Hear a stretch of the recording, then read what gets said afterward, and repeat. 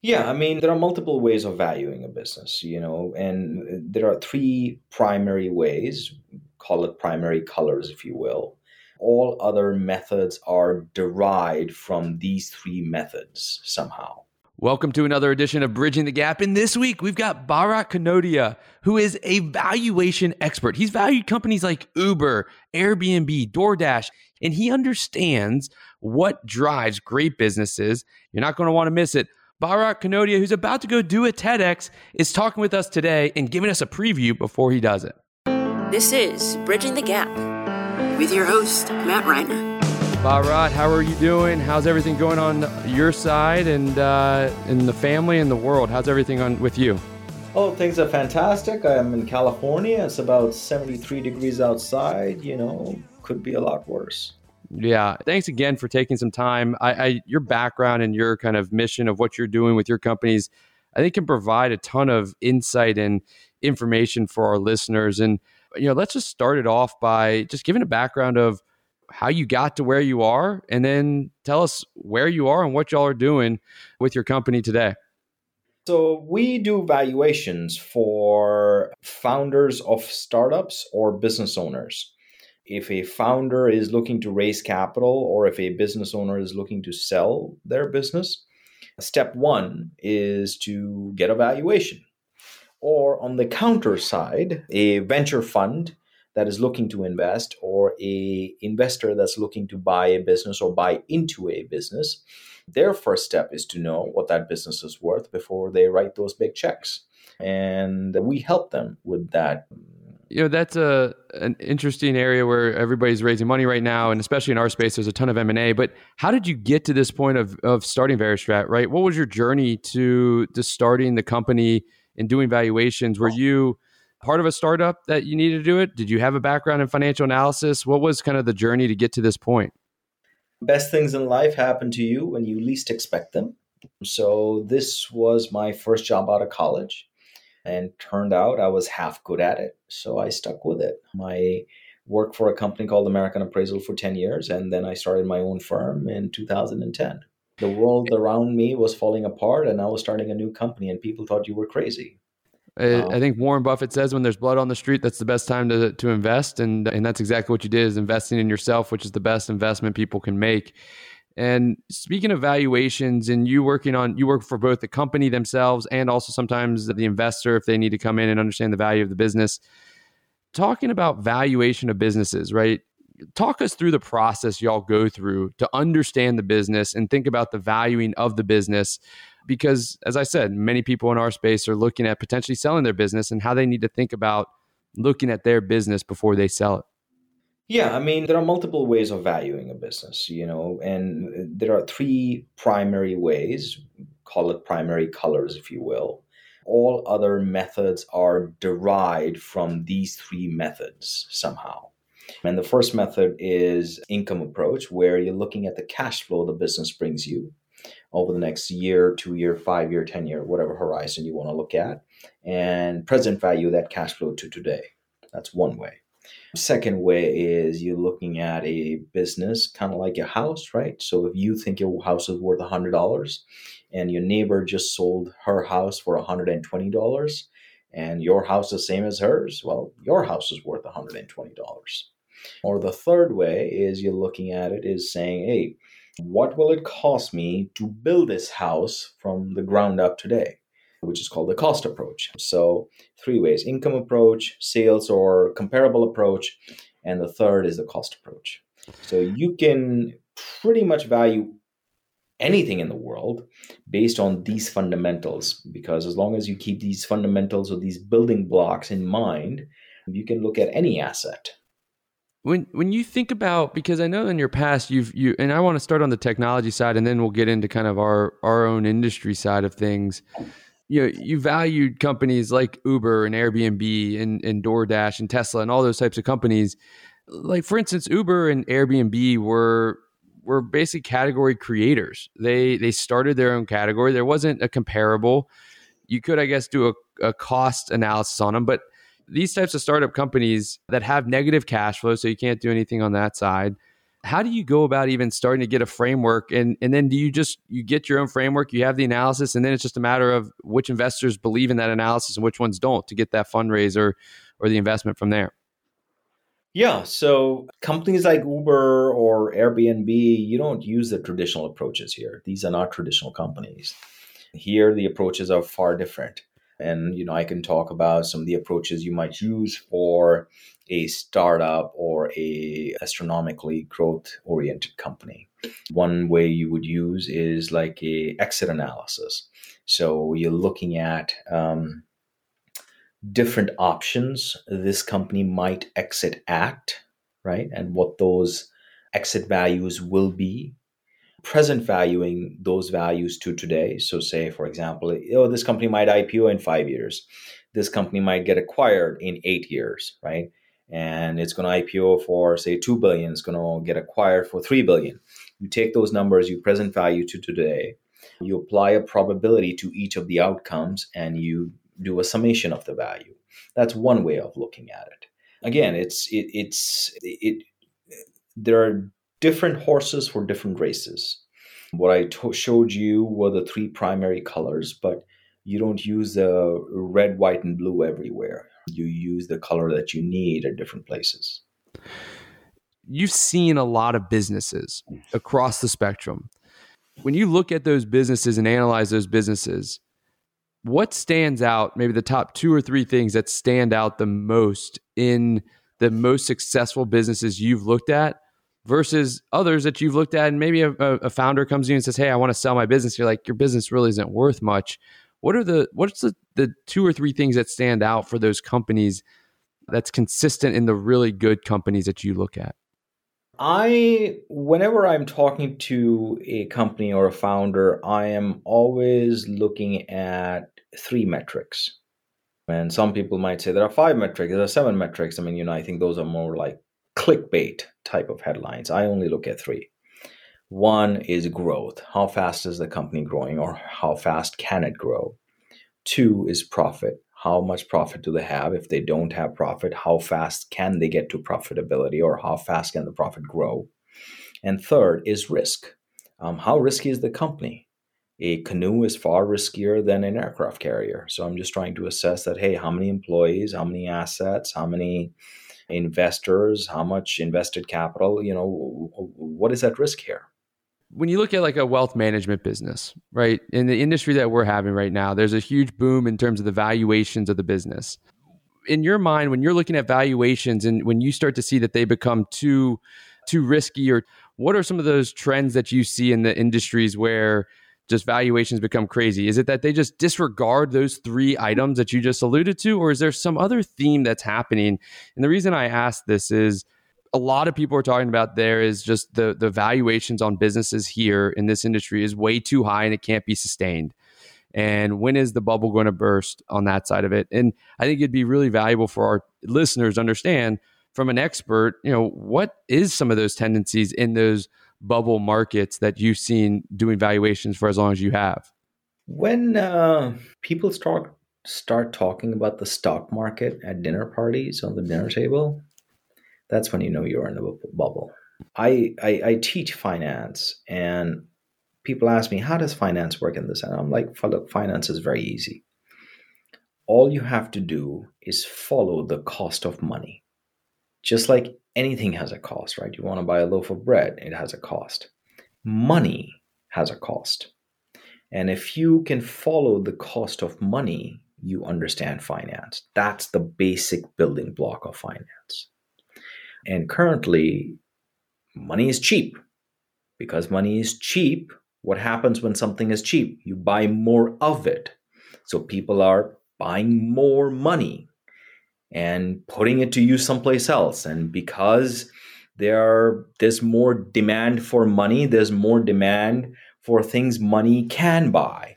That's why we see inflation, and that's why we are seeing stock market go up. So if you break down things to its molecular level, it's all fairly understandable. So, I don't know when the bubble will burst or this and that. All I'm saying is, or if we are in a bubble, all I'm saying is we are seeing astronomical prices right now because money is cheap. Mm-hmm. Yeah. The cost of money, following the cost of money. We were talking before we started to record here. You're heading over to Mumbai to do a TED Talk. Tell us, what is the TED Talk about? What's the topic? Can you give us a preview on what y'all will be talking about during your TED Talk? So there are so many people who started businesses, started startups, but 99% of them have failed. Why? I mean, all we see in the newspaper is so-and-so company raised so-and-so and exited for so-and-so. That is really 0.01% of the companies that are actually formed and, of the founders. So what are the other 99% of them doing wrong or not doing? And that's what my TEDx is about, because I've analyzed over 4,000 companies. I have worked with so many founders and I have done their valuations. I see what VCs look for. I see what increases valuations. So I am just spilling the beans that, hey, if you come to me for a valuation, these are the things that I'll be looking for as an appraiser. So it is to your benefit to pay attention to those things so that you can maximize the value of your company. Maximizing value is the name of the game, right? And so I know that you're talking at a TEDx, and this will probably be posted after your TEDx talk. So could you highlight maybe two of those things that you focus on, that you see of those 4,000 companies that really just maximize the value of businesses? Yeah, I mean, it's very straightforward. There are two things that maximize value of a company. One is consistency in cash flow.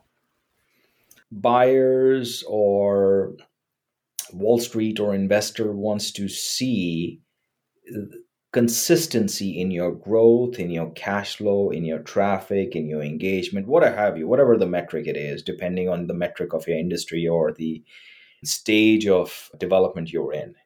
People want to see consistency. So consistency in cash flow is, hey, why is Netflix so valuable? Because you pay the $10 or $12 for Netflix, whatever you pay, you don't even blink an eye. You're like, fine, whatever. Because people don't worry about it. That's consistency in cash flow. Same customer paying Netflix money again and again and again, and they don't really care. That's important. And the second thing is automation, or having the business run on autopilot. Netflix just puts the film on their platform and millions of people can watch it at the same time or rewatch it at the same time. And they don't have to do anything. All they're doing is creating content and adding more content to the system. It's like a library.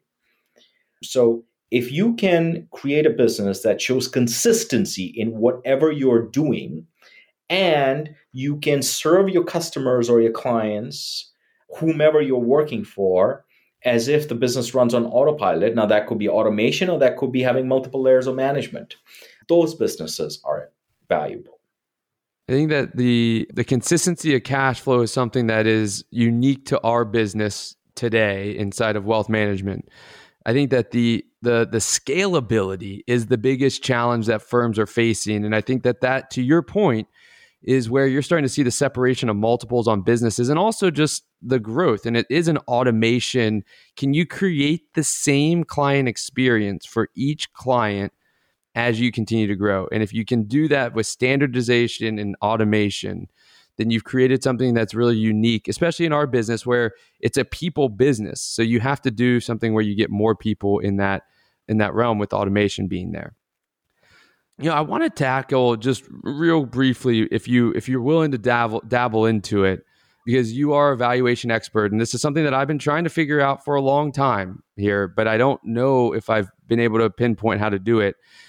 Cryptocurrency is something that's huge in the space. I think that everybody in our industry is trying to figure out how to incorporate it, and if to incorporate it, and what does it mean for financial planning. A lot of people just have avoided it because things are okay now. Given your analysis and valuation expertise, how does someone go about, is there even valuing cryptocurrencies or Bitcoin or whatever it may be? And have you done any valuation inside of those types of companies? Because if you have, they have those assets, and so you have to value it to some extent. But how do you value cryptocurrency from your standpoint? I don't value cryptocurrencies. I value NFTs. Cryptocurrencies could be anything. I'm not smart enough to value them. But I look at cryptocurrencies the same way I would look at emails, right? 25 years ago when emails got started, there was Hotmail and there was Yahoo Mail, and then Gmail came along, and you have Microsoft and all these kind of web services for free email. And they all come and go, right? Hotmail is nowhere around, or what have you. But email as a communications tool still exists, and it's very popular. Similarly, different individual cryptocurrencies might fall in and out of popularity, but cryptocurrency as an asset class will exist. Individual NFTs will come and go, but NFT as an asset class will exist. So I value NFTs because I believe in that asset class, because I think that is here to stay. Individual NFTs, or which NFTs it's based on, that might go in and out of popularity.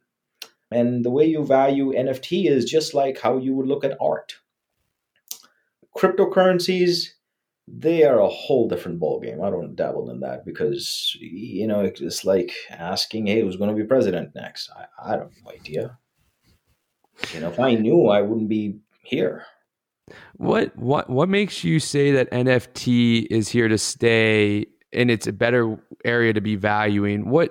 And this is just a great conversation from your perspective because you've been close to it.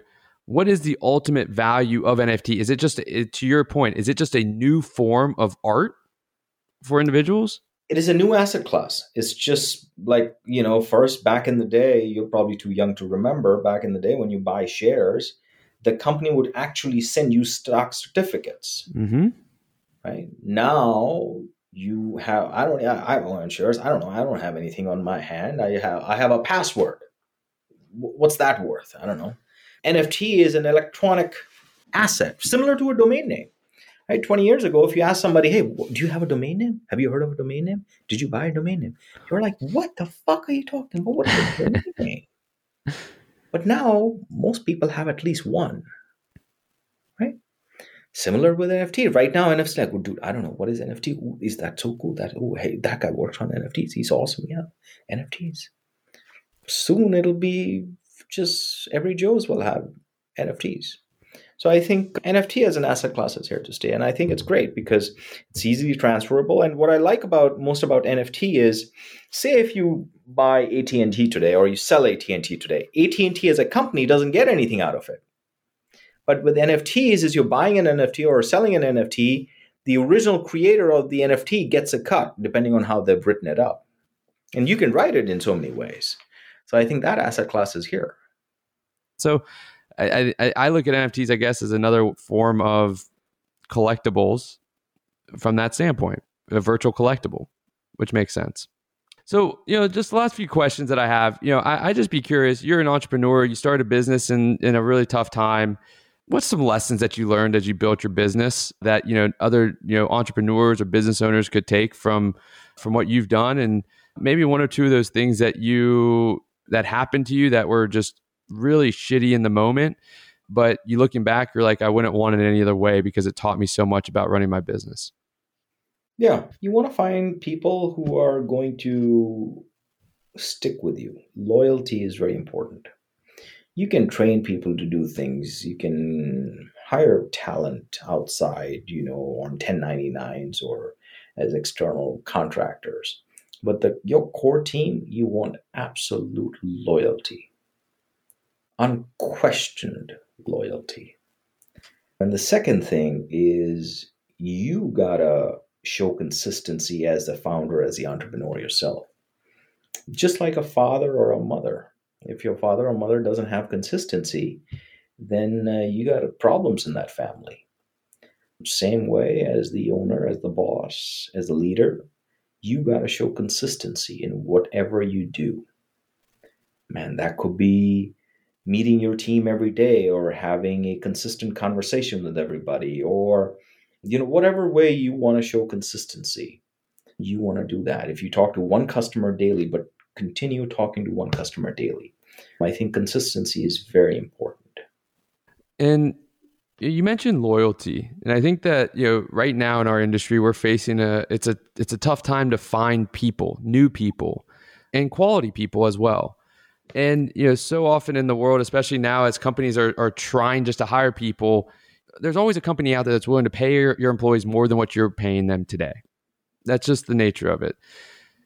How do you go about, first off, analyzing or assessing loyalty, right?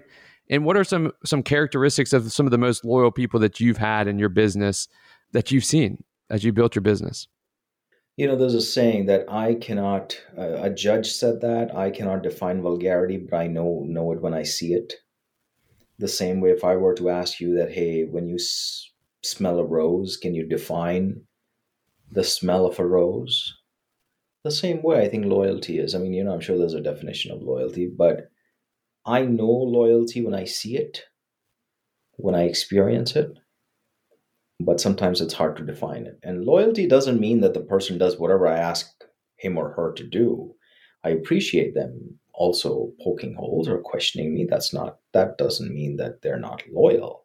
Loyalty means that they're going to stick by you thick or thin. Because in business, in any large or small company, shit hits the fan.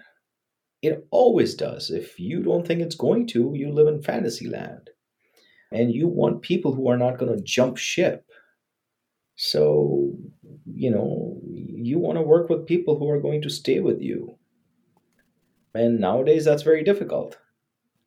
So, as a leader, your job is to create an environment, a culture, what have you, that people really don't even look outside. But you offer a lot more than somebody else might. And that's what makes them stick around.